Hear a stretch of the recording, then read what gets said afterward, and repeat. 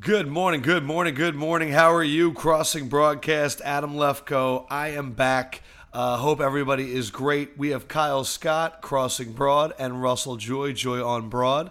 I'm going to start us off with our newest 5-star iTunes review because I agree with it completely. From Sports Boy, love it. Great show, guys. Perfect way to fill an hour commute. When Adam is out, the show's sense of direction is hilarious. I actually listened to the podcast on the plane, and I actually really enjoyed it. Man, there were so many times I wanted to jump in, but you guys arguing with each other. I thought you meant the commenter. No. This is actually me talking. I enjoy you guys just arguing with each other. It was really great on Wednesday. I liked it. Did you enjoy Russ's Tommy Joseph's play third base take? I'm glad that is the one takeaway that anybody has. It was a very bad take. It was very bad. Yeah, but I also thought that Russ had some good takes, and there were parts where you were telling him that wasn't a good point, and I was like, oh, I kind of want to hear Russ more on this. But the Tommy Joseph one was not great, but the Reese Hoskins stuff was pretty good. I liked Russ's takes. Thanks, Adam. It's good to, okay. Good to have an ally somewhere.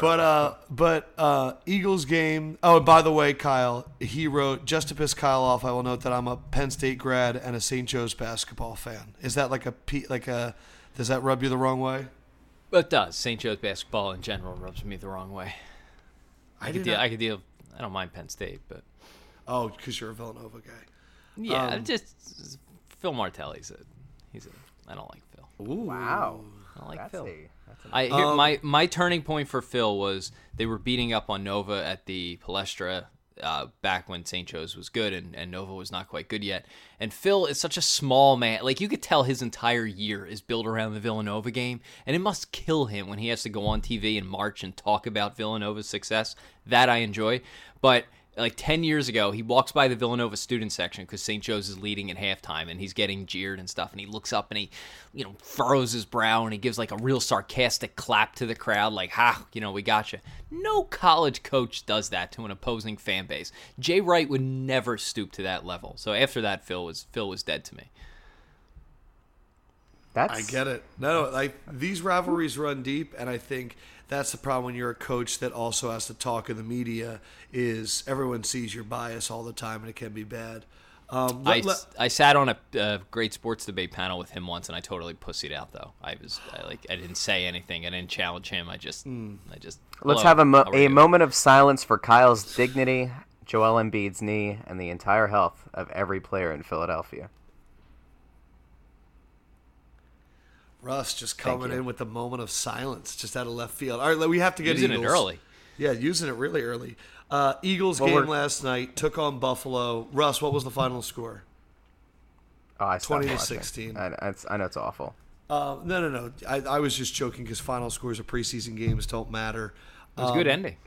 I want to say that this defense is going to be so fun to watch this year that when I got up at 5 this morning just to kind of rewatch the first half and kind of focus on certain guys like Barnett and stuff. And man, they fly. And I know that everyone in Philadelphia knows how good Fletcher Cox is, but when you watch him in the first quarter last night destroy Pro Bowl centers like Wood and just move it, there were 3 or 4 plays in a row where he put an offensive lineman in their quarterback's lap, and it was just so damn impressive. The offense gave me it really frustrated me, but that defense, guys, it's going to be great. Jim Schwartz has this thing motoring right now. It was awesome.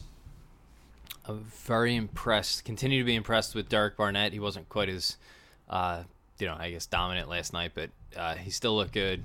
The whole front line, it just got those first couple of drives was getting so much pushback there. And how about Brandon Graham for the second game in a row with just a pop in the backfield of McCoy?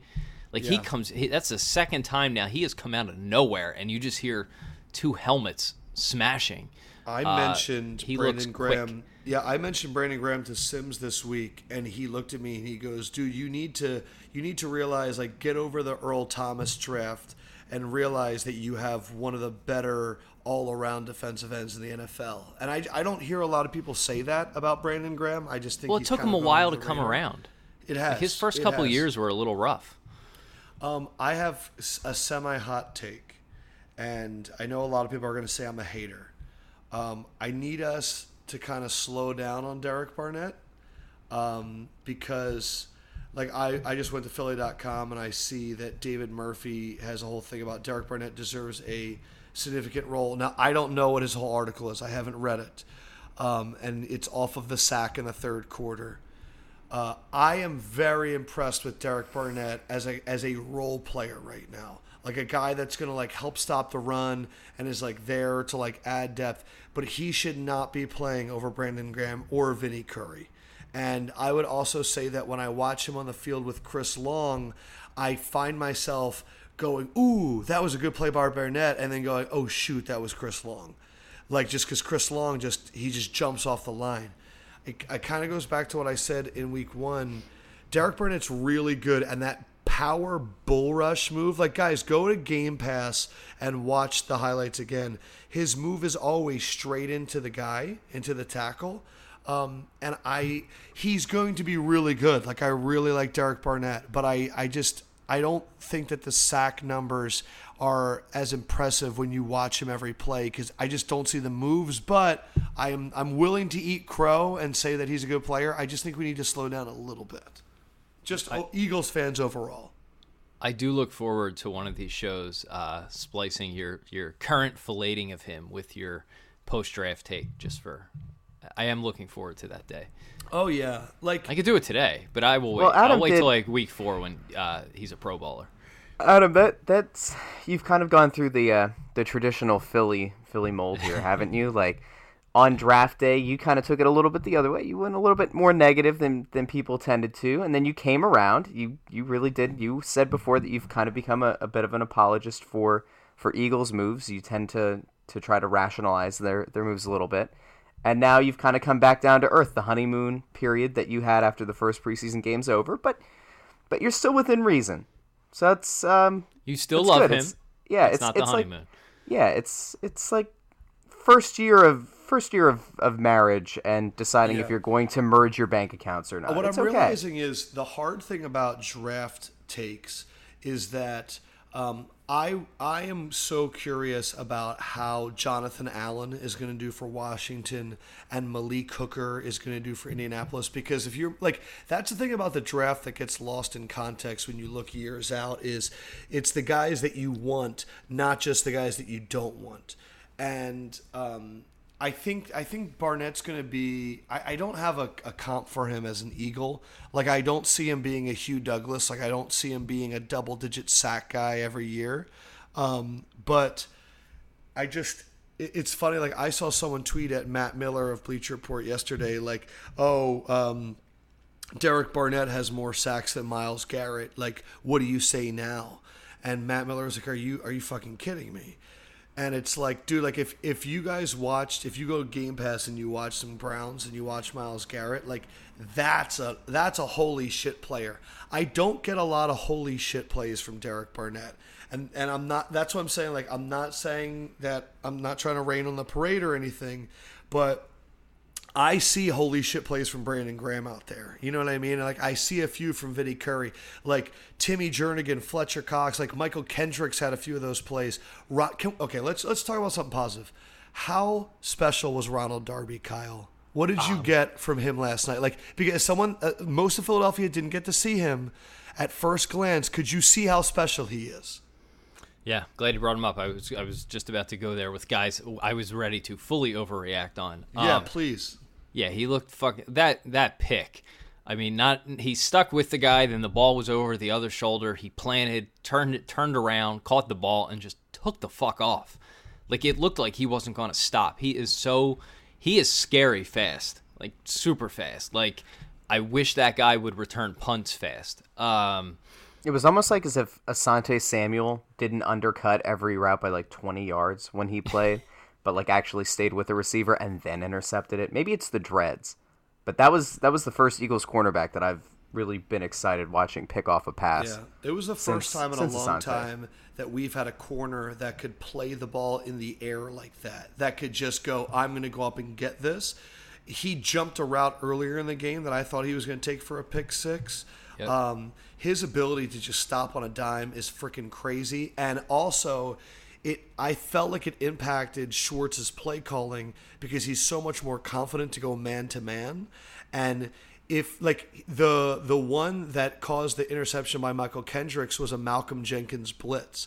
I don't think Jim Schwartz would be as confident blitzing if he didn't have those corners on the outside.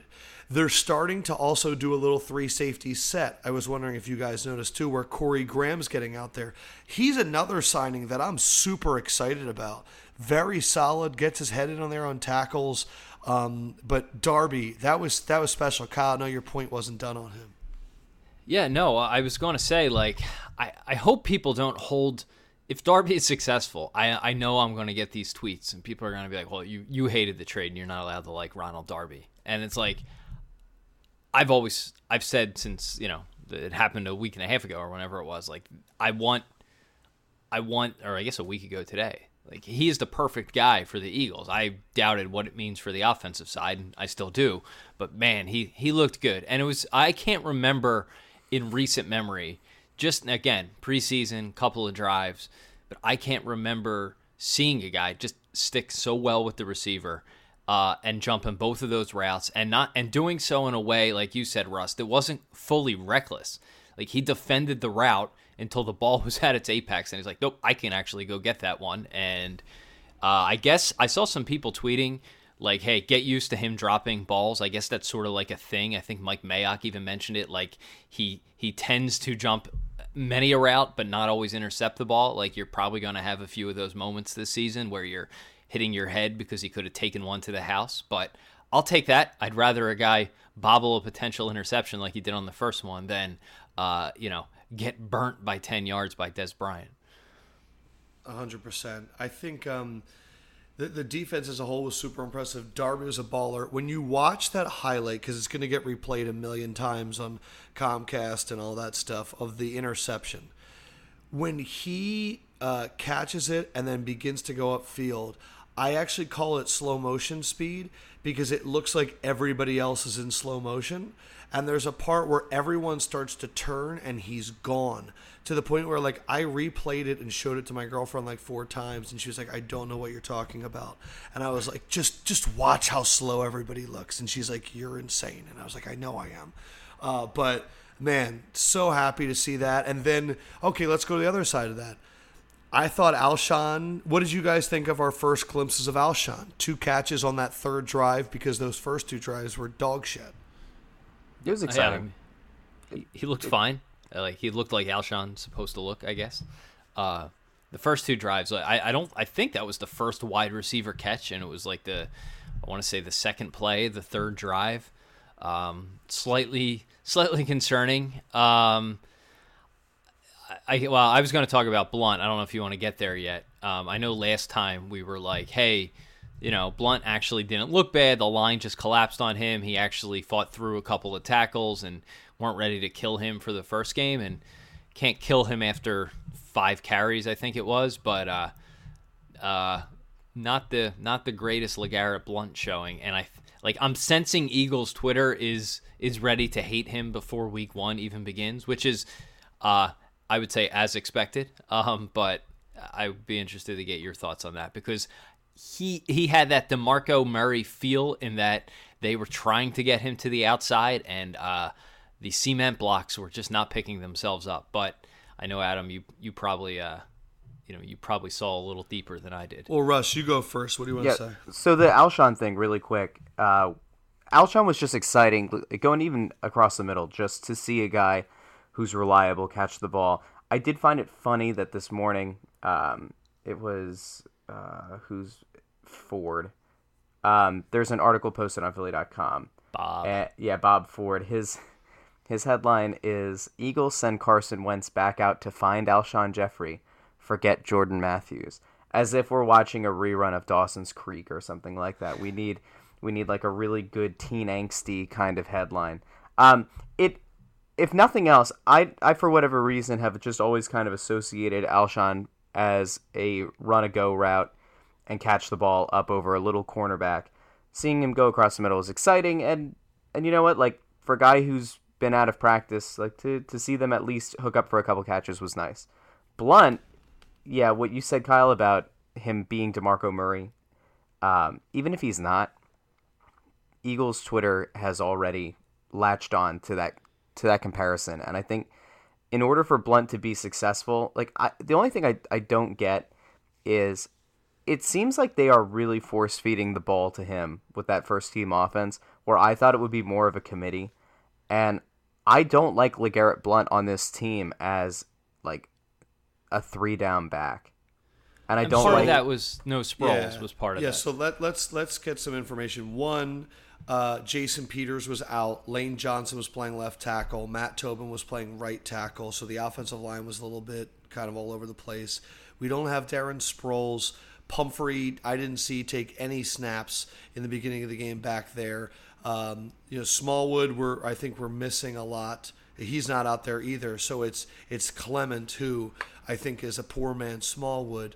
My take on Alshon was he's not fast, but man, is he explosive. When he puts that foot in there for that slant, he's already like gone 7 yards, which I thought was awesome. I really, really, really don't like the play calling. The third drive that ended with the LeGarrette fumble, I thought was great, and surprise, surprise, it's because they went no huddle. I think no huddle was Carson Wentz's best friend last season.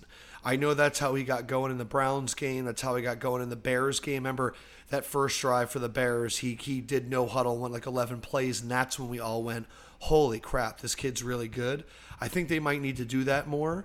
And like Kyle, to your point about stretching LeGarrette to the outside, they ran that play like 5 times in the first 2 drives where they pulled 2 guards off to the left side and Buffalo just downhill attacked it.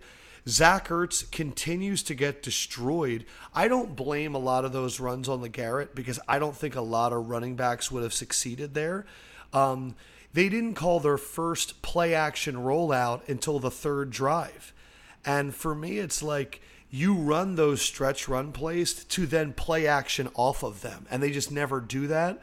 Carson Wentz's overthrows are a little bit annoying in the beginning. Now, he fixed them later, but I just feel like they need to get him comfortable, where I feel like they're trying to get the running game comfortable. And I would rather them reverse it. I would rather them set up with some passes early like they did in the first preseason, where they're kind of rolling them out against Green Bay and then using that to set up the run. But I also thought LeGarrette Blount's catch and run for 14 yards was impressive, and I thought he broke a few runs. But I was not watching the game with Twitter last night, so I missed the whole DeMarco Murray thing. I just think that that offensive line is the issue. I wouldn't put that on the players behind them right now. Yeah, and I'm not ready to yet. All good points, all fair points. I agree on the catch and run. Now, granted, he did fumble the second catch right after he caught it. But yeah, like people saw him in open space for a minute, and they're like, "Oh wow, like this guy's quick." And this goes, I think Sealski actually wrote an article about this the other day, and we've talked about this before. He's really not the bruiser back that everyone thinks he is. So I think when those moments where he does get open in space, people are going to be pleasantly surprised to see that he's actually fairly athletic for a guy his size. And on the one run that he did cross the line of scrimmage, I think it was right after the catch, I think he got like 7 or 8 yards, and there really wasn't much there, but he pushed through a small hole, and then he did, this is a positive DeMarco Murray trait, he did that fall forward for 4.5 yards thing, which is great for a big back. So I'm not ready to completely pile on him and pull out my I told you so's yet. I'll wait till week 3. But I don't have confidence. Like I know Doug Peterson said after the game they weren't really scheming, they don't really prepare him, they're just running a very vanilla offense, and all teams do that in the preseason, and that's fine. But I just have no confidence, regardless of whether Sproles is there, Peters is in the right spot, that Doug's going to be able to use him the way he's supposed to be used. And I feel like it's going to become very predictable when LeGarrette Blount is on the field what they're going to do to him, what they're going to do with him. And it seems like they're it seems like, I know they said this early in the preseason, they want to get him out running routes, and you saw on that second play why, maybe he isn't the best guy to be receiving the ball in the middle of the field. He didn't get a chance to get it tucked away, and he fumbled it, and he's had like 48 catches in his whole career. So I don't think Doug Peterson is going to be the guy who reinvents LeGarrette Blount as a receiving running back, and I think it's just going to become really predictable the way he uses him. And people were saying, well, hey, I saw Brandon Lee Gowton tweeted last night. He's like, Blount actually was like the number 10 out of 59 over the last 3 seasons on running to the outside. That would probably surprise Eagles fans, but 2 of those seasons, again, are with Bill Belichick and a devastating, Patriots passing attack at times with Tom Brady back there makes it a lot tougher to defend. And I just feel like if the Eagles are going to be running him outside, it's going to be like that Chip Kelly level thing where you have the opposing defense basically calling out the play ahead of time. That's my concern, more so than the fact that he's, done or banged up from carrying the ball so many times last year. I just think he's a guy who, if you use him right, great. If not, he's just not good. He's not talented enough to make up for an uninventive offensive game plan. Kyle, I lost you for a second there, but were you the one who tweeted last night about Blount running to the outside with New England, where he was ranked? I retweeted. So this was the it's tweet. Like 4.92 yards per rush on outside rushes. I think last year was like 10th out of 52 running backs, if I remember correctly. 10th out of 59, and that was from Brandon Graham. And I just said it helps when you have Bill Belichick drawing up those plays. Oh, and Tom Brady, Edelman, and a passing threat. That was. Well, let me just do a quick correction. Josh McDaniels is drawing up those plays. Bill Belichick gets credit for everything. He should not get credit for the offense. But I completely agree with what you're saying, and it gets back to the Philadelphia point, which is Peterson the guy? And that's something we'll find out this season. Can I tell you one thing that actually really concerned me last night? Lane Johnson is the left tackle of the future, correct? Not after last night. Dude, he got spun out by Jerry Hughes. Those runs to the left, granted, he hasn't been practicing there all off season. He's not used to running that way and blocking that way and all that stuff. But he looks stiff, which you can be as a right tackle just because of how the play designs usually go. But that was something just to watch, because I know that we're all kind of penciling that in, that eventually we move him over there, or maybe Peters moves to left guard or whatever it is. But that was something that I went, okay, I'm not going to use pen on that. I'm going to use very, very washable pencil, just because it really didn't look good last night. Just an observation. Yeah, no, agreed. Agreed. Sorry, mic was off. No worries. Yeah, so overall, the offense, I like some of it. Defense, I think, is going to be really special. Really, really special. All of your friends are going to overdraft them in your fantasy league type of special, which is great. But I don't know. It's exciting. The only other, the huge storyline that I'm curious if we can go meta on is the Chris Long supporting Malcolm Jenkins, which I want everyone in Philadelphia to be prepared that this is going to be a huge national story. Realize that Chris Long is from Charlottesville, Virginia. Realize that Malcolm Jenkins, it's very visible, his actions and what he's doing, and he's not kneeling, which is just big for the discussion. But I'm just curious, from a meta discussion, how do you think Philadelphia, radio discussions and all that, will take this being a big topic on a national landscape for however long it takes? Yeah, I don't know if Philly radio is going to take it. I thought it was great. I'm not someone who is, I have no problem with any of the guys kneeling or fisting the, if that's the way you think is the best to address the situation and the problem, then by all means go for it. You have a platform to do it. I'm not in the completely left-wing camp of all these guys should be kneeling, our country is broken. I think, there's some very extreme opinions there, but I thought what Chris Long did was cool. He didn't try and, he wasn't on a knee, which I think would have brought a ton of attention. He just put his arm around a teammate being like, hey man, I got you. So I personally thought it was cool. I I think Philly, for the most part, will think it was cool because we've already identified Long as somebody who is sort of like the, in our local Jason Kelce everyman role that everyone has decided for good reason is a cool guy and a good team leader and a talented player and a good veteran and all that stuff. So I think Philly will generally applaud him, though I would expect a couple of horrific phone calls on the matter. I don't expect it to be that bad. You guys had a conversation like I think a week ago or something like that, and that was when I was going through, baby emergency in the morning. We grew up in very different places. We grew up with very different people, I would assume, around us, and a very vastly different world outlook. What Chris Long did, I think, even for people who don't like what. All right, how do I gotta phrase this very carefully. So, I think there are varying degrees to the people who get offended by this stuff. There are degrees to it. Kaepernick is one far extreme. Malcolm Jenkins doing a fist up, I don't think is looked at nearly as negatively. But like there are people that I know or that I went to high school with that I see post this stuff who hate Colin Kaepernick for taking a knee, who now hate Marshawn Lynch for sitting during the anthem, but are at least mostly okay with Malcolm Jenkins putting a fist in the air. Because they're like, all right, well, you're still standing for the national anthem. You're still showing respect to your country by not taking a knee, but you're putting your hand up in the air. Maybe it should be over your heart is kind of like their narrative.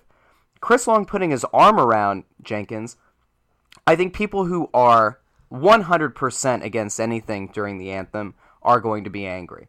But I think for the most part, even the people who might not be the biggest fans of what Jenkins is doing will look at that as that guy's supporting his teammate. He is not actively disrespecting the flag or the anthem, and he's embracing his teammate, and that's okay.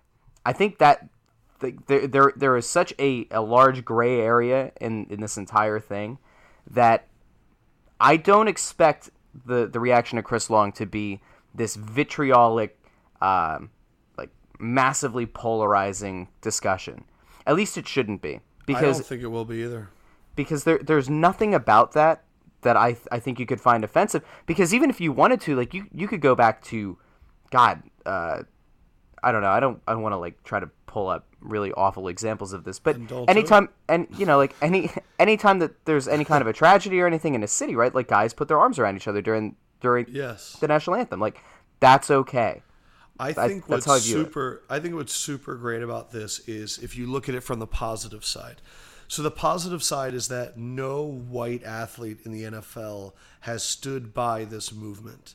And the fact that that's happening on our team, and let's say this too, if you haven't heard Chris Long's statements, they're great. Look, he is from a super strict military supportive family. If you see Howie Long's haircut, you know how Chris was raised. Like, it's very simple. And I've met both of them, and they're both great people.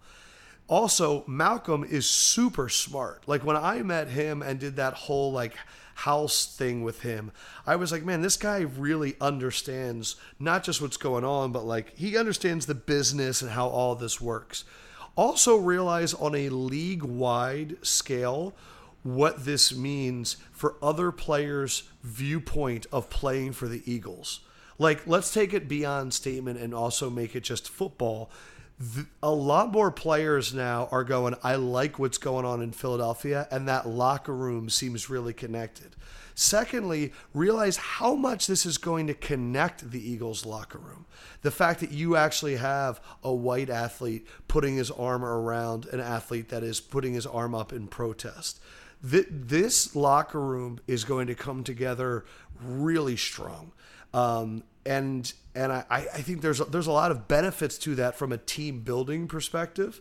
I also like that, like what Russ was saying, when you put the hand in the air, all the kneeling, sitting stuff kind of goes out the way, and it's actually the first, oh, this is actually working out type of situation. I think it has a lot of positive effects moving forward. I really do. Yeah, I agree, and I think anyone who actually who will or would have a problem with Long specifically would you'd pretty much have to chalk it up to whether, to being unintentional racism, because there's someone made a point to me yesterday. They're like, you have these guys, like these beer swilling drunken fools in the stands who take such offense to Kaepernick kneeling or whatever, and yet they're pounding beers during the national anthem, like while the anthem's going on. Yeah, or they're yelling, or they're screaming, or they're not taking their Right. hats off. It is so ironic. Right. So, like, if someone comes out and says, well, I don't like what don't you like about it? He stood next to a teammate and put his arm on him. Like, you can't, if that was Russ, kind of your point, two white guys doing that after a tragedy, embracing because there was an anthem after a local tragedy or something, everyone would applaud it. So, there really is no way to have a negative take on this and not be like somewhat of a bigot in doing so. I do think His that quotes, by the way, I have them here real quick. This is from Jeff McClain. Quote from Long: I thought it was important that athletes with my skin color stood up with others protesting for racial equality. And then also, Malcolm is a leader, and I'm here to show my support as a white athlete. Okay. Russ, what were you going to say there? That's why Kyle paused. Yeah. I don't want this to get like really, really personal or anything, but I think we oftentimes overlook the rationale behind some people who get upset with players sitting or kneeling during the anthem. I think if you've lost a loved one in the military and you view sitting or kneeling as offensive because, we get into that argument about like, is it meant to disrespect the people who fought for your country, defended your freedoms? Like, I think that socially, societally, we just kind of chalk it up as everybody's a racist if they don't support, like the kneel or the sit or the fist in the air. But I think like there definitely are people who have lost people in the war. Like I lost a cousin in Afghanistan, and like I don't necessarily like people kneeling or sitting during the anthem, but I also, to your point, I don't like the guys who are screaming, not taking their hats off, swilling beer while the anthem's going on either. I think we get really lost in that. I think the narrative and looking at it through one vantage point or through one lens is kind of where we really start to lump people into this like category of being a racist when they aren't necessarily. Like you can not like the fact that somebody sits or kneels during the anthem because you lost somebody in a war, but at the same time, like I think it's fair to say at the same time that like you can look at it and say, I get the reason that they're doing it. I don't like it from that one angle. I don't think we give that part of things enough of a. I don't think we give people necessarily that little bit of a. I don't know, like they're out. We don't give them that little bit of the benefit of the doubt. Yeah. Yeah, and That's I wasn't necessarily implying to people who didn't appreciate someone kneeling or sitting, because I get that, and I think, the quote unquote liberal media does like to unearth stories of soldiers or veterans saying, hey, I fought for people to do this, it's fine with me. Like, I'm sure there are many people on the other side of the fence, and we do tend to get most of the stories we tend to get are about people saying, no, it's fine. Like, I fought for them to do this, and I know there are people on both sides of the fence. My point about being racist or bigoted was specifically referring to the Long thing, because it is difficult it checks all of the boxes you just talked about. There's no kneeling, there's no sitting, there's no fist in the air. It's just, hey man, I'm with my teammate, and that's cool. I still love this country. And I think a guy like Long doing it, like you said, Adam, he comes from a family, the military haircut, the tats, like he looks like a middle America guy. And I think someone who looks like that actually helps more than just insert generic player A. I think, that is part of it too. But Russ, Absolutely. To your point, someone messaged me after a couple of shows ago. I forget. I think it was this topic we were talking about, or something about Trump. I think, Adam, was when you brought up the Uber driver, maybe. And someone said, hey, thanks for not shitting all over the middle of the country. Because I think we all looked at it and said, there are people here just, grow up differently than most of us do in the Northeast. And Russ, you being from Coleridge or probably, you know, have one foot into that world. And it's just something a lot of us like don't fully understand. And obviously we've seen it a lot this week where do you draw the line between someone being kind of old school patriotic and racist? And there's a line there. And, you know, obviously marching with Confederate Nazi flags crosses the line. But, you know, there are people on that side of the argument who aren't hateful and racist, but who just, you know, view things differently. They view the anthem as a source of pride or as a source of, hey, like, yeah, my cousin was in the war and this means a lot to me. And, you know, to everyone, I guess the anthem has a slightly different meaning. And if you're coming at it from one side of the fence, it's like, I'm celebrating a country that doesn't treat me equally. And the other side of the fence is like, yeah, like I had, like, to me, this means like family members who have fought and died. And that's a slippery slope. I want to say first, Russ, thank you for your cousin and his service, because I didn't know that about you, and thank you for sharing that. Two, I will say that of all of like the anthem, like things that are going on, whether they're protests or messages, I think Malcolm's is definitely the most thought out. I think whenever I see pictures of sitting or kneeling, sometimes you see like pictures of disinterested. By him standing and raising his hand, he's still next to everybody, and he's still, you know, giving the visual of standing for the anthem. I think three, this is the first time that we've seen a player not of a person of color actually go up there and validate that. I'm still waiting to see a non-Kaepernick quarterback get involved, because as we see in the NFL, quarterbacks are what move the needle. And just a thought, just for everyone, is everyone likes to talk about how ESPN is liberal, right? And they had that fantasy football sketch that went completely wrong, that auction sketch, where you saw them holding up Odell's head, and there was like 40 white people auctioning off after the movie Get Out. There was a very similar scene, and just knowing the history of slave trade, that it went the wrong way. And I always hear people say, why doesn't he just say stuff in the press conferences? I just want everyone to think, how often do you watch TV and see interviews with players, and then how often do you actually read the quotes of players in like articles?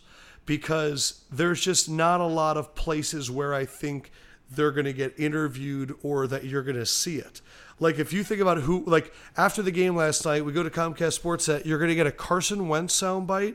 You're going to get, like, a Michael Kendrick soundbite because he had an interception. You're going to get a Darby soundbite.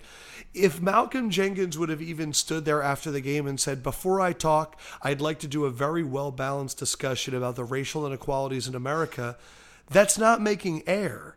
So, like, that's why when people, like, my dad has said this to me too. He's like, you know, do you think he could just be more vocal in press conferences?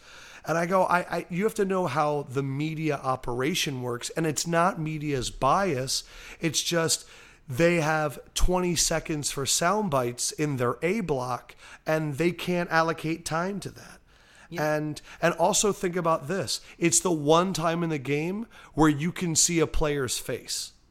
The rest of the game, these guys are wearing helmets. They are a faceless, nameless player. That is it's crazy how that's really their only time to try and get anything out there.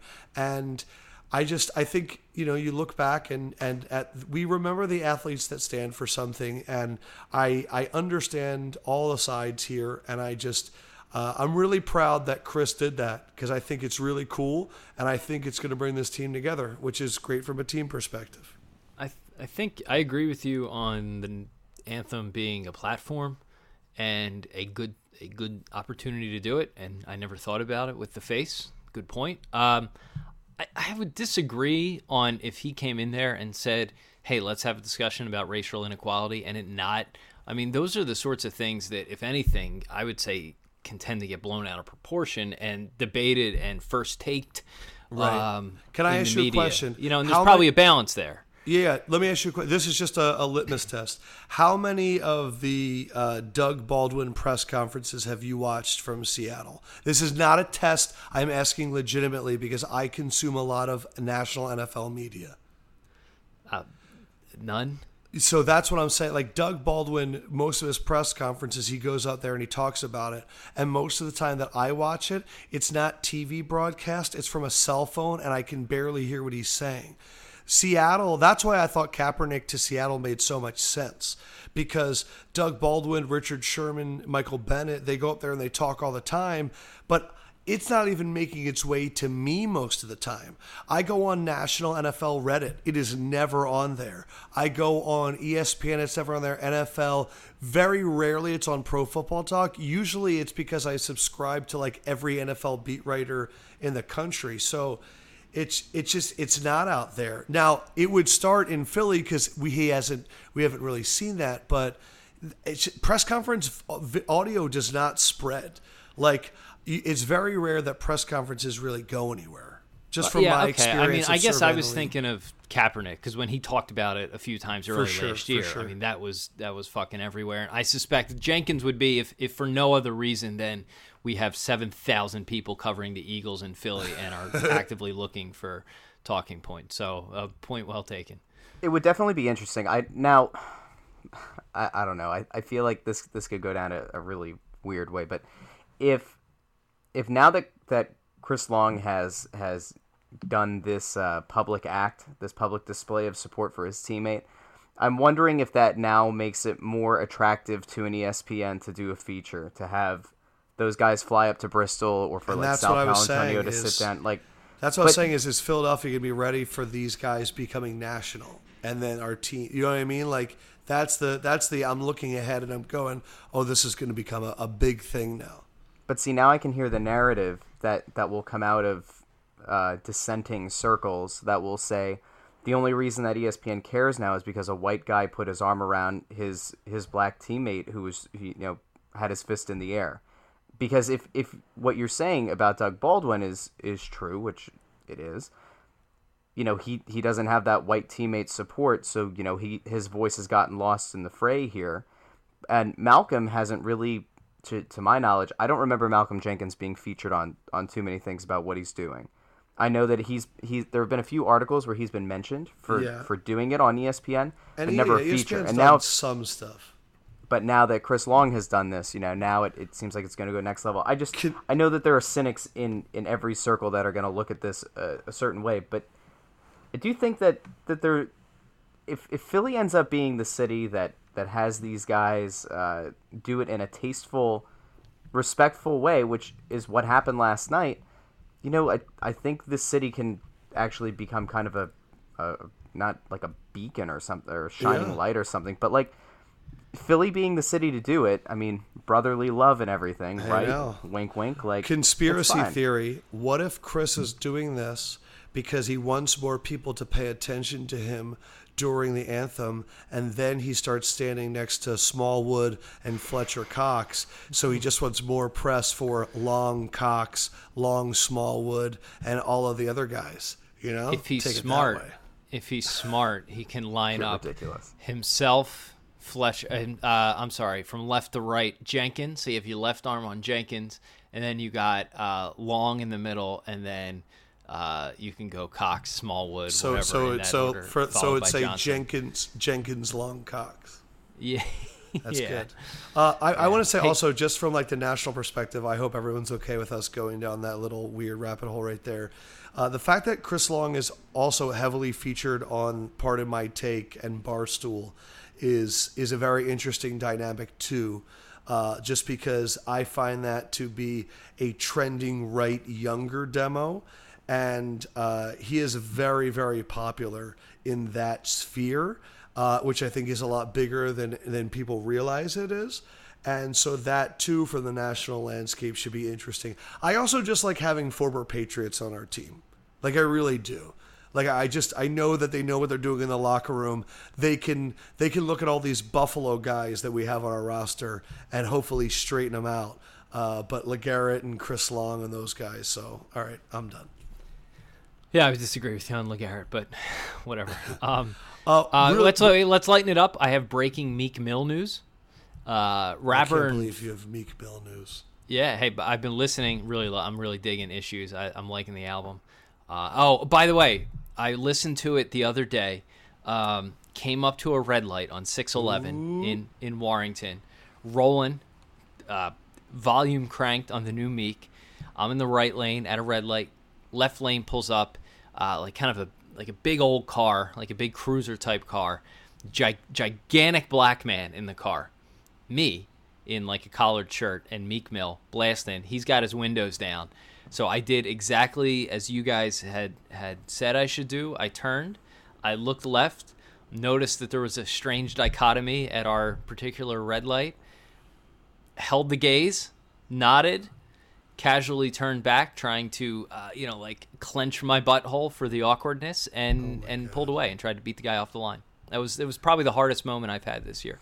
So Adam, what kind of car do you think Kyle drives? Because I know this, and I just want to know. Like, I want to know what your image of Kyle pulling up next to this guy would be. Okay. Man, there was so much loaded in that story too. Thanks for making race relations in outside Philadelphia really a better place, Kyle. You really struck a chord there. Well, no, I mean it was a strange dichotomy. I'm gonna go with a Nissan Altima. Nope. Oh no. That's okay, what I was. Hold on. Give me a hint. Foreign. Foreign. Not foreign, not from Asia. Oh man. Okay, so is it German made? Ja, natürlich. I don't know what he just said. I'm Yes. gonna give up. I don't know. What's the answer? Kyle. Dude, I'm not. Can I give the make? I don't care. I mean, it's just weird. He's got an Audi, and it's not just like it's a 1982 like bought an Audi at like some rundown dealership that's got Russ, like 280 on it. Like, this is an immaculate car. Why are you pocket watching right now? Huh? Why are you calling out another man's games? Well, because what I'm saying here is that I think as you're kind of setting the stage of what Kyle sitting in this car looking over at this guy, there is I think a different level depending on the kind of ride that Kyle is rocking. Like if he has a 96 Chevy Cavalier with like a different colored driver's side door. I'm not gonna lie. Right away when Kyle was talking, I imagined him in a Civic. That was like the visual that I had in my head was like a red Honda Civic. So a nice Audi. Good for you, Kyle. I don't have a car, so that's great.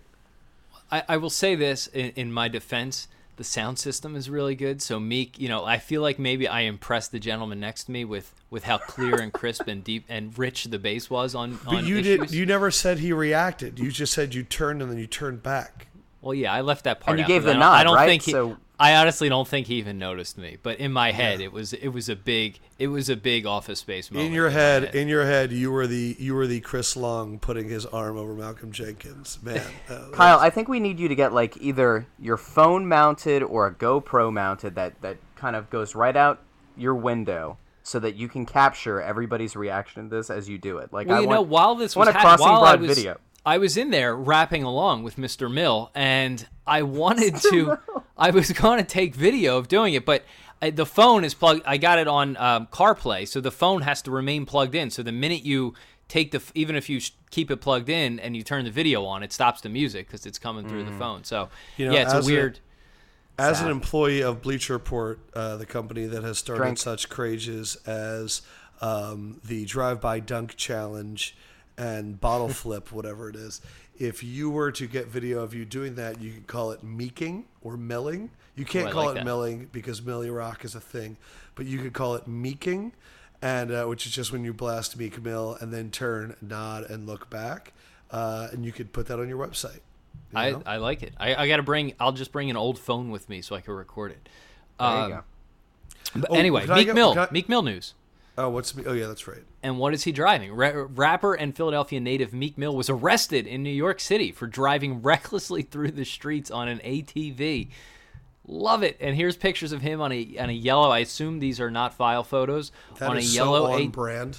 It really is. I mean, it's here we go. Rapper Meek Mill Apollo was arrested. Creed running in front of him. One day after allegedly popping wheelies and generally driving recklessly in New York City in an area where community leaders have said their streets are overrun by off-road vehicles. I like it. He's keeping it hood, at least. The 30-year-old rapper, whose real name is Robert Rameek Williams was charged with being part of a group reported to be driving motorcycles and ATV recklessly Wednesday night in Inwood.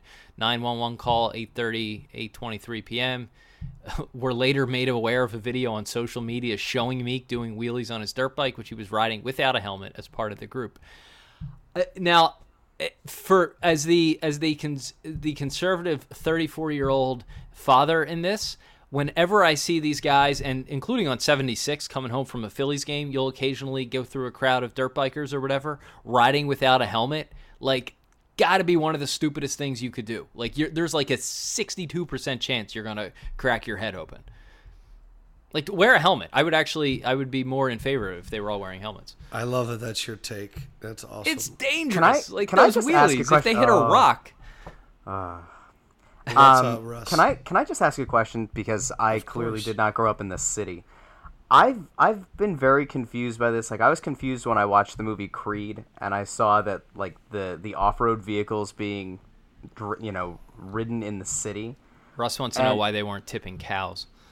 No, I don't get why somebody would be riding a quad. We called them quads. I don't know why anybody would be riding a quad through the streets of Philadelphia or through the streets of New York City. Like, where I grew up, the only time people rode quads, like, up on the mountain because they were trying to avoid the cops coming back from a Bush party.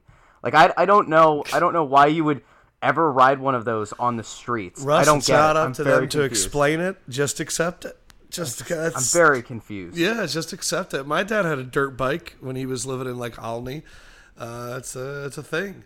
I'm looking at Ike Reese. He's posting pictures for Eagles Alumni Night, and it's a really fun game because some of the guys, you can see their names, and you're like, oh, that's what Fred Barnett looks like now. But you look, and there's one picture, and he's got all these guys, and there's, like, Trotter, and there's Dawkins, and you're feeling really good. And, like, Hollis Thomas, you're like, man, he is just so big right now.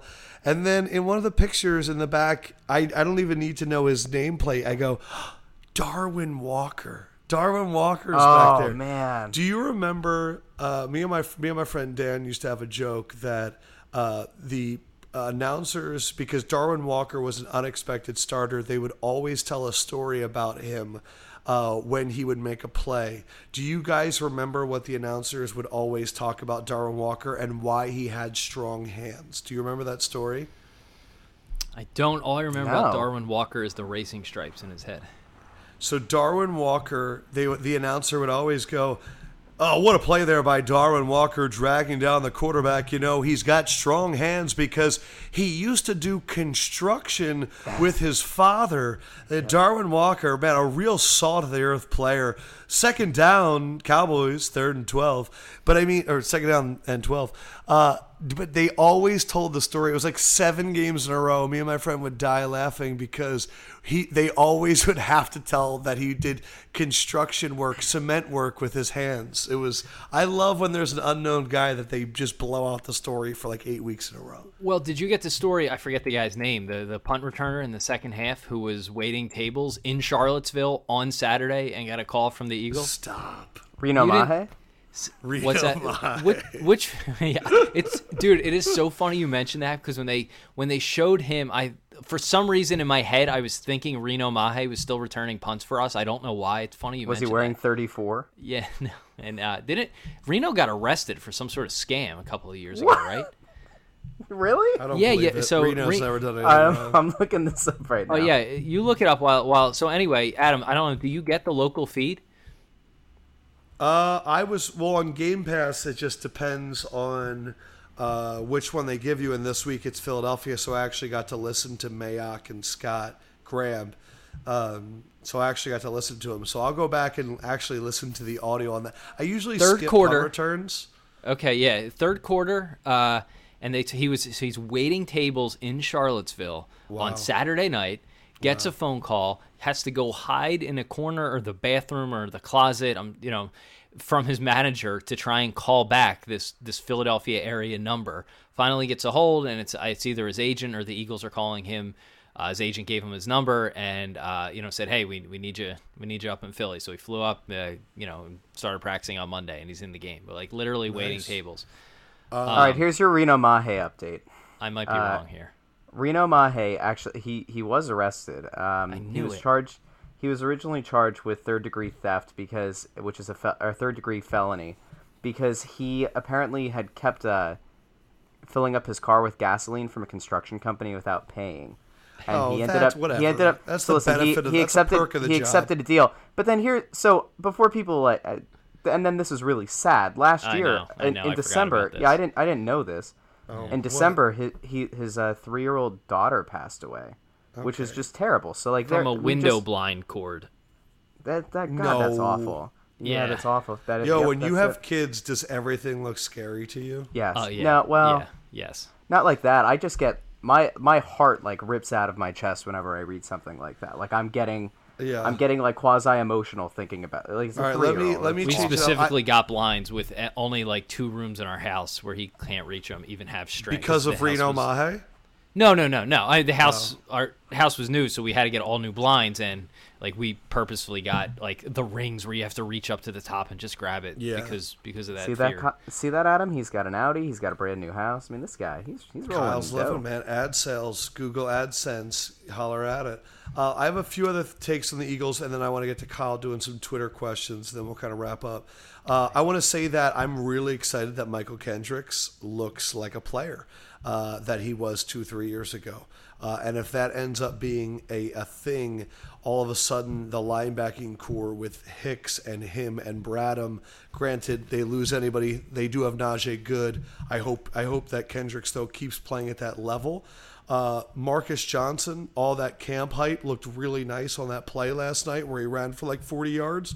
I thought Nelson Aguilar looked really good, and he kind of looked good in that third role. I don't want to get too far ahead of it. But the other thing, I'm not sure about Pumphrey returning punts, just because we were talking about Reno Mahe. or existing on the team. Yeah, I don't really see the burst. I see the shiftiness, and he can make guys miss, but I don't see him separating from people. And that's just like as an athlete, I kind of go, ooh, I would like more there. But I did enjoy on the touchdown run by Clement. If you guys watch the highlight again, watch Chance Warmack go like 6 yards deep with his guy and then push him. Like that was a really good play. And Warmack, I think, is going to be one of those guys that is a valuable backup that gets some spot duty. But overall, I thought the Eagles game was good. And I'm ready for some Twitter questions because I know Kyle's excited about a few of them. Yeah, on Pumphrey, the other thing, he's really small, and there was one play where he was assigned to block, and the line he was right next to whoever that third string quarterback was last night. I forget his name, and the lineman essentially just went through him to the quarterback. So I don't think there was like one redeeming thing we saw from Pumphrey last night, which is not a great sign for a guy who had to have a good second half to impress the coaches and did not do that. Yeah, he's one of those guys that's a good story. I just don't know if he's valuable enough to warrant a spot right now. He's such a good name too. He's such a speedy name. Like I want to use Pumphrey on punt returns so bad in Madden. Like he just sounds like he would have a high speed rating in Madden. And I know draft people love him. Like draft Twitter loves him. Yeah. All right, let's see some questions here. A lot are Eagles related. Let me see if we can get to one. Oh, wait, here I will give this one to you, Adam. This is from Trip McNeely, G_Black17. How the F is McGloin an NFL quarterback? Are you willing to die on the hill today? I'm just going to say that it's really hard to evaluate any offensive member when all of the backup offensive linemen are in. He definitely had some throws on that first series that were trash, like really bad decisions, and like underthrew one and then threw one into like kind of an area that he shouldn't have. I thought on his second drive, which I think is where the Marcus Johnson catch happened, he looked really good. He had a few good out routes. I also think that like Carson looking shaky on the first drive, and that red zone trip combined with Matt McGloin's first drive, I think Doug needs to get a better job of getting his quarterback settled into games, whether that's a first down screen pass, kind of a 2-yard, 5-yard out right away. Like Carson Wentz didn't really throw the ball like early on, and McGloin he was under like a all out blitz. But I will say, I think many people don't even know what we're talking about. Me and Kyle argued about Matt McGloin, and it got so heated that we couldn't even air it. It sounds so ridiculous when you put it. It does sound so ridiculous. Imagine being the one sitting here listening to it as it happened. Yeah. Like I want people to realize this. Like I had someone tweet at me, be like, Adam, you seem to like be willing to change your opinions. I am not a hard hot take person. Like I'm not like a Skip Bayless argue against LeBron for 10 years person. I love to be proven wrong, and I also like to be right. I just think I like to be flexible with that. I think that Matt McGloin is a good backup in this league. I don't think he's a Tony Romo backing up Dak. I think he is just a serviceable guy that kind of gives you reps. But, that first drive was really bad, but I thought he got better as it went on. But Nick Foles is the backup, and Nick Foles is a good backup. Yeah, I would agree with you there. Is Matt McGloin more of a Coy Detmer or an A.J. Feely in your mind? Man, well, I would go. It's so funny because AJ was like that game against Atlanta. He was amazing. That was the game that convinced the Dolphins to give us a 2nd-round pick, which was fucking incredible. And then Coy Detmer, though, that San Francisco game, if you guys remember that on Monday night, Brian Mitchell returned a punt return to the house, but Coy Detmer was amazing, and then he got hurt. Then he broke his arm. Yeah, Coy has such a special place in my heart and everyone's heart. From the neck beard, which was disgusting, from the fact that he only packed toothbrushes on road trips, I always loved. And he was always the quarterback that when like everyone just shit on Donovan because I don't know, I don't like Donovan either. Coy was always that guy that you were like, man, I really wish Coy was really good because I'd like him to be the quarterback. I know you weren't on Twitter last night. McGloin was not only getting the Wrath of Eagles Twitter, but he got the Jimmy Kempski drawing treatment. Jimmy drew him throwing a rainbow, and Les Bowen, I think it was Les, of all people, tweeted a picture of balloons and said, "These are McGloin's last few throws." I appreciated the graphical humor from the beat guys. And I think that former Philly track star Reuben Frank also tweeted something about the Eagles depth chart of being Wentz, Foles, then like 2 college quarterbacks, then like some random name, and then Kyle, I'd like to ask. Russ clearly gave you that picture. Were you being tongue in cheek with the tipster line? No, Russ, you said Russ had said to me, "Hey, like just remove the identifying marks. This is from a buddy. I don't know if he wants like his Facebook name. I guess was like on the bottom of the comments." But I thought I would have just said, "Okay, this is from Russ." Yeah, there wasn't a whole lot of thinking into that. I just remember Russ saying, "Hey, remove the marks." So I figured, all right, I'll just call it an anonymous tip. Can we talk about Reuben Frank's hair? It was incredible. Majestic. I don't even know what that Flowing haircut locks. is, but it's like 1980s drummer hair. It seems like a lot of people in the 80s had like Lego or Playmobil hair, where it just looks like you could like just remove the whole piece and put it back on, like all the pieces are just sort of glued together. I didn't know that Reuben Frank and Anthony Gargano were the same age. Was that like an event, like a media event, or was that actually them when they were younger? So I think that's when they were younger. I think it was them when they were younger. I wrote high school. Someone said the Penn Relays used to do a media event. So potentially, I have a hard time believing they're the same age. Yeah, and I do too. But a quick search, I think Gargano graduated high school in 86 or 87. I want to say. I'd have to double check. I wouldn't be surprised if Reuben is the same age. He looks like he has aged aggressively, we'll say. I was born in 86. I can't believe Gargano's that old. That was just my I didn't really try and do a lot of background on this. I just wanted to post a picture. I will say that I discovered that Anthony Gargano, and this isn't surprising, but I think he went to high school in Haddonfield.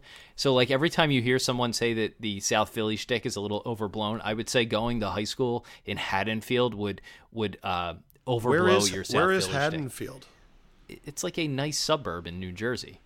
Yo, Russ got so angry at me about Hershey Park online this week that it was like, Yeah, hold on. it was egregious. We need to have a moment because this is a Friday episode. It gets weird. It gets long because long weekend, whatever.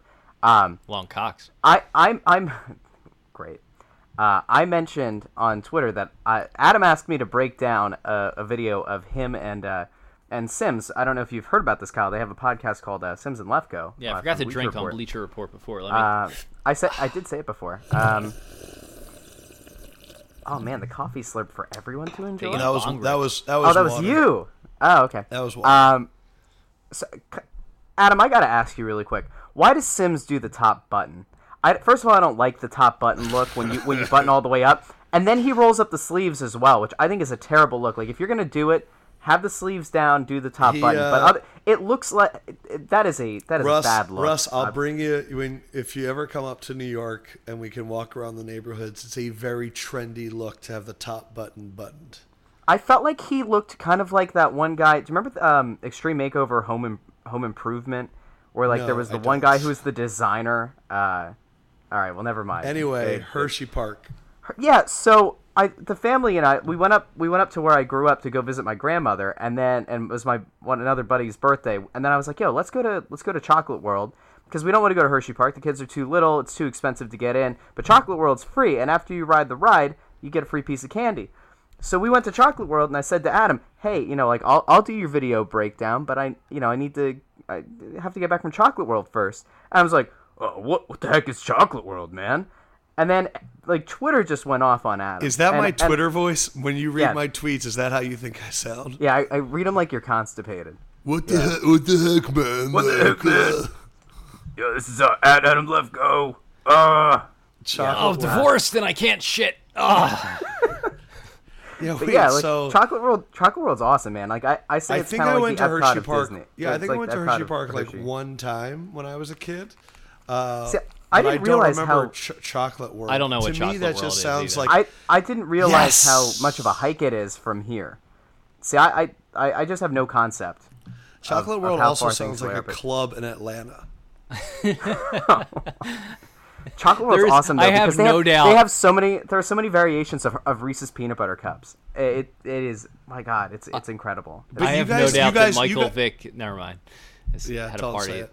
Well, no, I'm pretty sure he's had a party at every Atlanta club at like every Saturday night. He is the guest of honor at a club. Oh shit, 10 G's. Show up 10 G's. It's a good thing when you're a celebrity. So it's Chocolate World. You guys are like, it's like Epcot. And I was like, dude, Epcot sucks. I love Epcot. I like you're an Epcot. Don't idiot. hate Epcot. I also You have are been, the only so- time I was at Epcot when I was 15, so I wasn't drinking at all the different worldly spots. But Yeah, there you go. See? yeah, Russ was very upset that I didn't know what Chocolate World Chocolate was, World's and then awesome. I don't know what it is all of either. his, and then all of his then you're coal miner just as friends. guilty.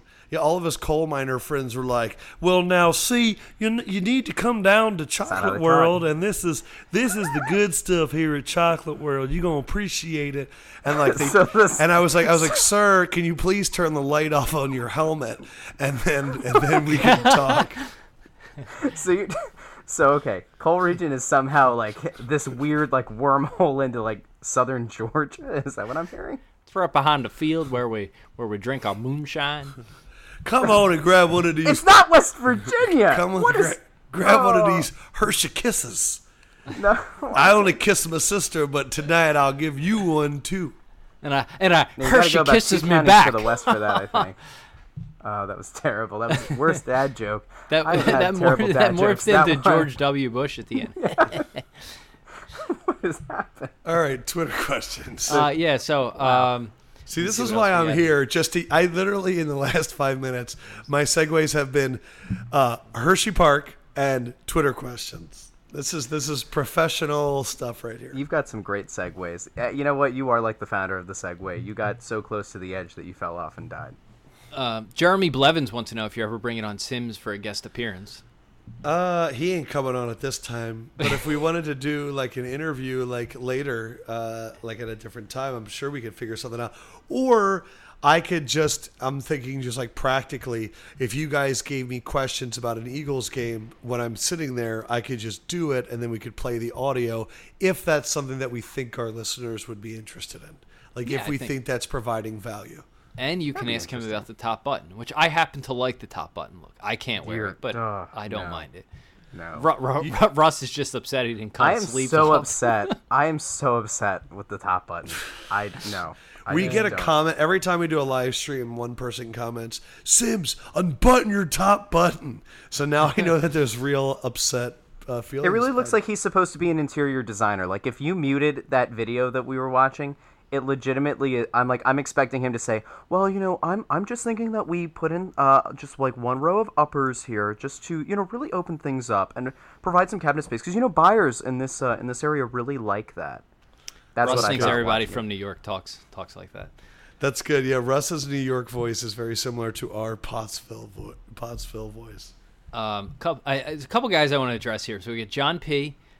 People coming at me here. John P., how is the podcast going? Is it making up for the poor content on the site? Adam B01991, who trolls us, who has a UPenn Twitter avatar and trolls us that we're no longer in the top 100 on iTunes.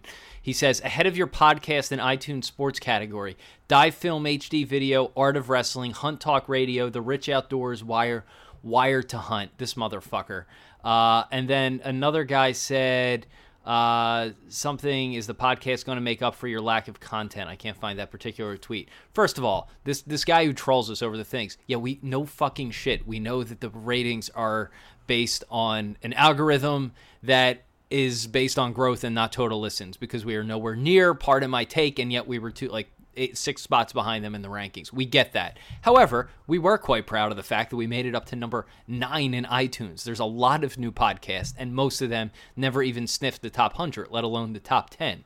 So that was a very good moment for us with a month-old podcast in the middle of the offseason. So we get it. Thank you. You're not that smart, despite the pen logo in your avatar. He also trolls me about... You're upset. He continuously trolls me about the site. Oh, your site's dying. This other guy, how come there's nothing on the site? So all I want to say is that everyone who keeps asking that, and I know it has been super slow and 2 posts per day for a month now, I promise you, once football season starts, that will change.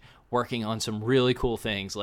I'm purposefully taking the middle of the slow-ass summer to work on those things, because if I did it during the middle of the Eagles season, the site would literally die. So just bear with me, give it a couple of more weeks, and I promise you, once all the seasons start, it will be a renewed and much better and much more frequently updated website. Just bear with me. Please stop tweeting me. A guy emailed me last night. He's like, I'm done reading you. I saw a video of Ben Simmons and Drake playing basketball, and I went to your site expecting your commentary on it, and I didn't get it. I'm almost done reading. I've been with the site forever. I'm like, dude, give me a couple weeks. So I'm a little frustrated at that pushback.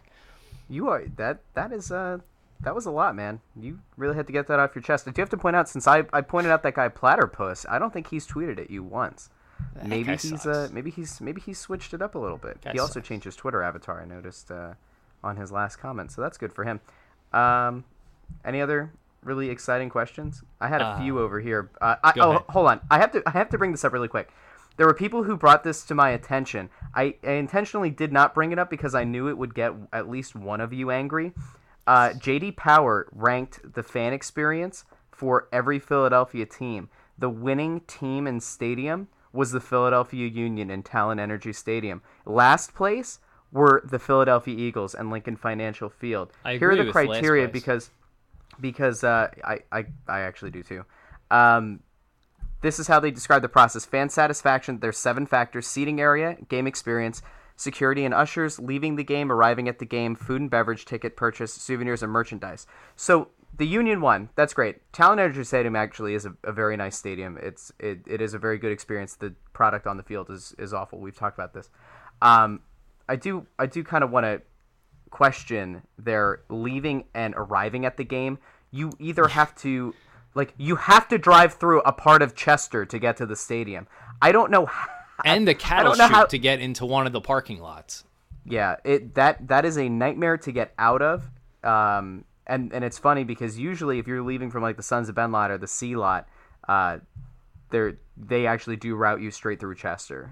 So it is interesting to me that they still won despite that. What would your other ranking be? So if we agree that the Eagles are the worst, no, seriously, if the Eagles are the worst one, then where do you rank the others? Like, is Citizens Bank Park to you the best one? Do they have? I like Citizens Bank Park a lot. I'm not a big Wells Fargo Center fan. I don't really think that I guess I would say that, like, presentation-wise, I think the Sixers do a better job than the Flyers do. But I'd probably put Citizens Bank Park as either 1 or 2 on that list. Your thoughts? I will. Yeah, I'll go with Citizens Bank Park. I think I've noticed lately. I mean, that ballpark has aged in a hurry. It's only 13 years old, and it's like they have not put a fresh coat of paint anywhere. Walk around Citizens Bank Park and just look at, like, the poles and it looks older than it should. I would say that's concerning, and I would say there's been noticeable quality issues over the last few years, and I've had conversations with people from Aramark and vendors about this, and so it's not just me riffing on it. Like, there are some concerns about like food quality stuff and just like general quality assurance. However, I will say, like, when the Phillies are halfway decent, it's tough to beat a Citizens Bank experience. There are Citizens Bank Parks. There's a ton of good food options. The sight lines, it's a great ballpark. So I would go with that. I think the Wells Fargo Center sucks, and it's a phone book. However, the Sixers, especially now, are really poised to become number 2 there. They've done a nice job of even going back to the Adam Aaron years, and some of those things have stuck around with the lighting and the court and the atmosphere. I think Sixers will be an easy 2. Flyers 3D projection on the floor. Yeah. The Flyers I don't like Flyers games at the Wells Fargo Center at all. I mean, and there's nothing we could do about that. It's just it's a phone book. I hate I mean, as much as I like the Ice Girls, I hate the notion of scraping the ice during every timeout. Like, it just feels like a hockey game is so slow, and there's so many distractions at a Flyers game. Like, everything is competing for your attention with the game on the ice, and it's to the point. It's like, it's too much. But the Eagles, the food sucks there. You're just going to watch a football game. The stadium's fine. Someone ripped the stadium last week, and I forget if it was a national article or a podcast I was listening to. Oh no, it was Drew Magary. He's like, it's the worst place in the league to watch a football game. And I know it was in his sucks column. I really don't like that stadium. I might actually side with him. I don't like the link at all. I don't like the inside. I think the sight lines, like when you're sitting and watching a game, I actually think the sight lines are quite good and the atmosphere is good, but everything else about it sucks. I agree that the sight lines are good. I don't feel like that place gets all that. I've been to an Eagles-Cowboys game there, and I had to sit up in the upper levels. My uncle has season tickets. And I never felt like the atmosphere got that raucous or loud. I think it's just because of the open nature of it. It's not a bowl. But like Seattle, Qualcomm, is it still Qualcomm or is it CenturyLink or whatever it is now? That place gets loud. There's just something about the link that I feel like is not a home field advantage. That's just my opinion. I don't really like it all that much. It feels just way too much like a weird metal concrete kind of prison to me. Lefko is totally right there. is totally quiet. I got nothing. I don't know what to say. I haven't really been to a lot of the games there. I went to an Eagles preseason game 2 years ago, and it was okay. Tailgates are fun. Yeah, did JD Power rank tailgates? That I don't think was part of it. There were like other factors that people had asked about that. I'll look for it. Kyle, that was definitely Twitter not one of the criteria. I don't think that I do. Oh, come on, man. I even have Twitter questions. All right, Russ. Ask. You get one, Russ. Well, I'll make sure it's not a bad one. So they're all Eagles related. I do, but we kind of hit them all. Okay. Somebody had asked. There are two things. One is a Flyers one, and one is a Phillies one. The Flyers one was This is from Greg Schaefer at Mighty Kites 9. Said, any early expectations on what could be a crap show of a mismanagement with Hack and his 2 question mark goaltenders? I will tell you that after diving more and more into Flyers Twitter, Flyers podcasts, that this situation is just a mess. Neuwirth and Elliott as a tandem, I think, are going to be an unmitigated disaster. It was avoidable, and the fact that they have a few goalies in the minors that they could, make a backup, or they could actually, give time to, that they refuse to, is just going to kind of we are going to get even angrier, I think, with this tandem of Elliott and Neuwirth than we did with Neuwirth and Mason. It's just sort of, it's remarkable to me that the Flyers it's like they invent new ways to go into a season without a starting goalie. Like it's almost hard to be as consistently mediocre at the goaltending spot as the Flyers have been. Like even by accident once, you should stumble on a guy who's like your starter for 5 years. Like they cannot do it. They tried so hard with Steve Mason, and like he just wasn't consistent at all, or even that and good. Remember, they missed out on Ben Bishop that one year. They were trying to get him at the deadline, and they weren't willing to meet the asking price. I mean, it's just that clearly has not worked out for them. Yeah, like I don't even know what was available, but like it's just remarkable. Like here we go again, like another fly, and not that it matters. They're not a cup contender, but like just another season where we're going in and we're gonna have a platoon situation at goalie. Like just get somebody, like just somebody. Again is why I say like they have young guys in the minors that they've talked about for years. Stolarz is actually in some circles. It's believed that he's been passed by another goalie in the minors. Like at some point he's got to come up and prove whether he can do it or not. Here's the other question. At B Harahan asked, and this is very clearly against me and my Tommy Joseph point, said, should Galvis be moved to the pen so we can see JP Crawford at shortstop? I want to expand this a little bit. I do think that we're at a point now where there are some, I think we've reached a point with Maikel Franco where I wouldn't be upset to see Galvis or even Cesar Hernandez move over to third. I know this is my solution for everything. Jesus that we should have. I think Galvis. I think Cesar Hernandez can throw the ball from third to first. I think Galvis could. So I think if Galvis moved over to third and you called up J.P. Crawford, or you've got Scott Kingery now tearing up AAA. He went 2 for 5 last night. He's hitting 300 since he's been promoted to AAA. It's something I would like to see them explore for next year. I do think at some point Cesar Hernandez is going to either probably move to the outfield if Kingery is a real deal. It'll be interesting to see what they do with some of this infield depth they have to see who does eventually get moved to the outfield, because eventually it has to happen. You can't have 2 or 3 guys just being utility players. Like I don't see it. Russ, I just don't like. You just can't move guys to third. I appreciate what you're trying to do. I think Galvis could move to third. But he's a plus. He's a very good defensive shortstop. That is such. And they say J.P. Crawford is too. So I don't. Right, I don't think you're losing. You don't take your best defensive player and move him out of his position. I know you're not like trying to win games, but like at a certain, you have to put like a respectable product on the field. Like. You can't just move. Hey, he's not our long-term guy there. We're gonna put him in the bullpen. Like you can't do that. I appreciate that you're trying to get these guys playing time, but there's like some conventions they have to stick by here. You don't take your best fielder and take him out of his position. Like again, that's why Hoskins is in left field. You can stick a guy in left field and not get him hurt and not cost the team too much, and you can still get him at bats. Like done. So you're on the record as saying that Galvis could not play third base? I honestly don't know if Galvis could play third base, but I don't like he's a plus shortstop. There's no reason to move him out of shortstop. Like he still has a career ahead of him. He's probably not going to be too happy if you yank him out of shortstop, even if he's not here for the long term. Like he does not want to be a third baseman, nor should he be.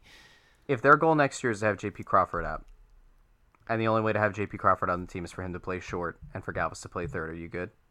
Or are you not? I honestly don't know if Galvis has ever played third in his life. If he has, then fine. But if he has not, then no. Do not put him at third base. Pretty much the Russ fix for any Phillies. Yeah, just throw him at the hardest spot on the field. Yeah, put him at third. Good plan. Yep. Adam? And then you can move Maikel Franco to first. That'd be fine, right? This week's Crossing Broadcast is brought to you by Turtlenecks. When you're kind of old, but you want to go to a party and you want to be formal, but not too formal, Turtlenecks. It's the great clothes for your face. Is that everything, guys? That's it. Okay. I think maybe we should wrap there. Yeah. We should tell people next week, and I said this on Wednesday. Tell them. We will have we will take our first full vacation week, much to the chagrin of Russell Joy. Adam I'm upset. You are going to Texas for a bachelor party of the latter half of the week, Wednesday and Friday. Oh my God! And it's so planned out. I'm so excited. There's knocker ball. So divorce on next Monday. Oh, there's barbecue. There's knocker ball. There's the McGregor Mayweather fight. Oh my God! What the hell is knocker ball? Knocker ball is when you get into those huge, big blow up things and you run into each other. Oh wow. Yeah, I Wow. destroyed people last year. Like I literally, I just killed people. It was great. Did I have this to- gentleman get married last year as well? No, it was another member of a group that I grew up with in Bucks County, and I guess we had so much fun in Austin doing the lake thing and all that stuff that he wants to have his there too. So now it's becoming a yearly thing where someone gets married and we go to Austin. You know what that means for next year? Yeah, it means that someone else is going to have to get married. It means you're up. Yeah. No, Yeah, there's let's there's go. about 9 other guys. Dan, I'm especially upset because I had the audio intro planned for the next 2 Monday episodes following Game of Thrones, and so now I'm a little bit bummed. That's all I'm gonna say, because I had the perfect song for following this Sunday's episode. yeah, I think I could have done Monday. I could have done Monday. Maybe I we should do Monday. I'm down. You guys, if you guys figure out how to edit it, I'll give you the password to post it. No, I'm done. I'll edit it. It's not. I can't imagine it's all that bad. I will be down the shore. We're in a rental. I don't know what the recording and/or the rental Wi-Fi. I'm already like getting agita over. So I don't know so how we're it would taking lend a week itself to off. podcasting. Yeah, we're taking a week off. We'll be back the following week and just in time for football season. So I'm sure We'll get plenty of tweets about it. But we thank you for your patience. We will be back stronger and better than ever. And Yeah, if we can Anthony all Gargano sleep till gets to take- 7 a.m. for the first time in 6 months. If Gargano gets to take 2 weeks off from the morning show, which apparently Harry Mays and Eitan Shander are now holding down at the Fanatic, why can't we have 1 week? That's right. That's right. Hey now. All right, we appreciate you guys very much. If you leave a 5-star iTunes review, we'll make sure and read that on the next episode. Hope you guys enjoyed our hashtag content. Enjoy your weekend, Kyle. Enjoy the shore. Russ, don't get black lung in the coal mines. We will see. Sorry, we will see you are guys just- later. Love you. Ding, ding, Bye. ding, ding, ding, ding, ding.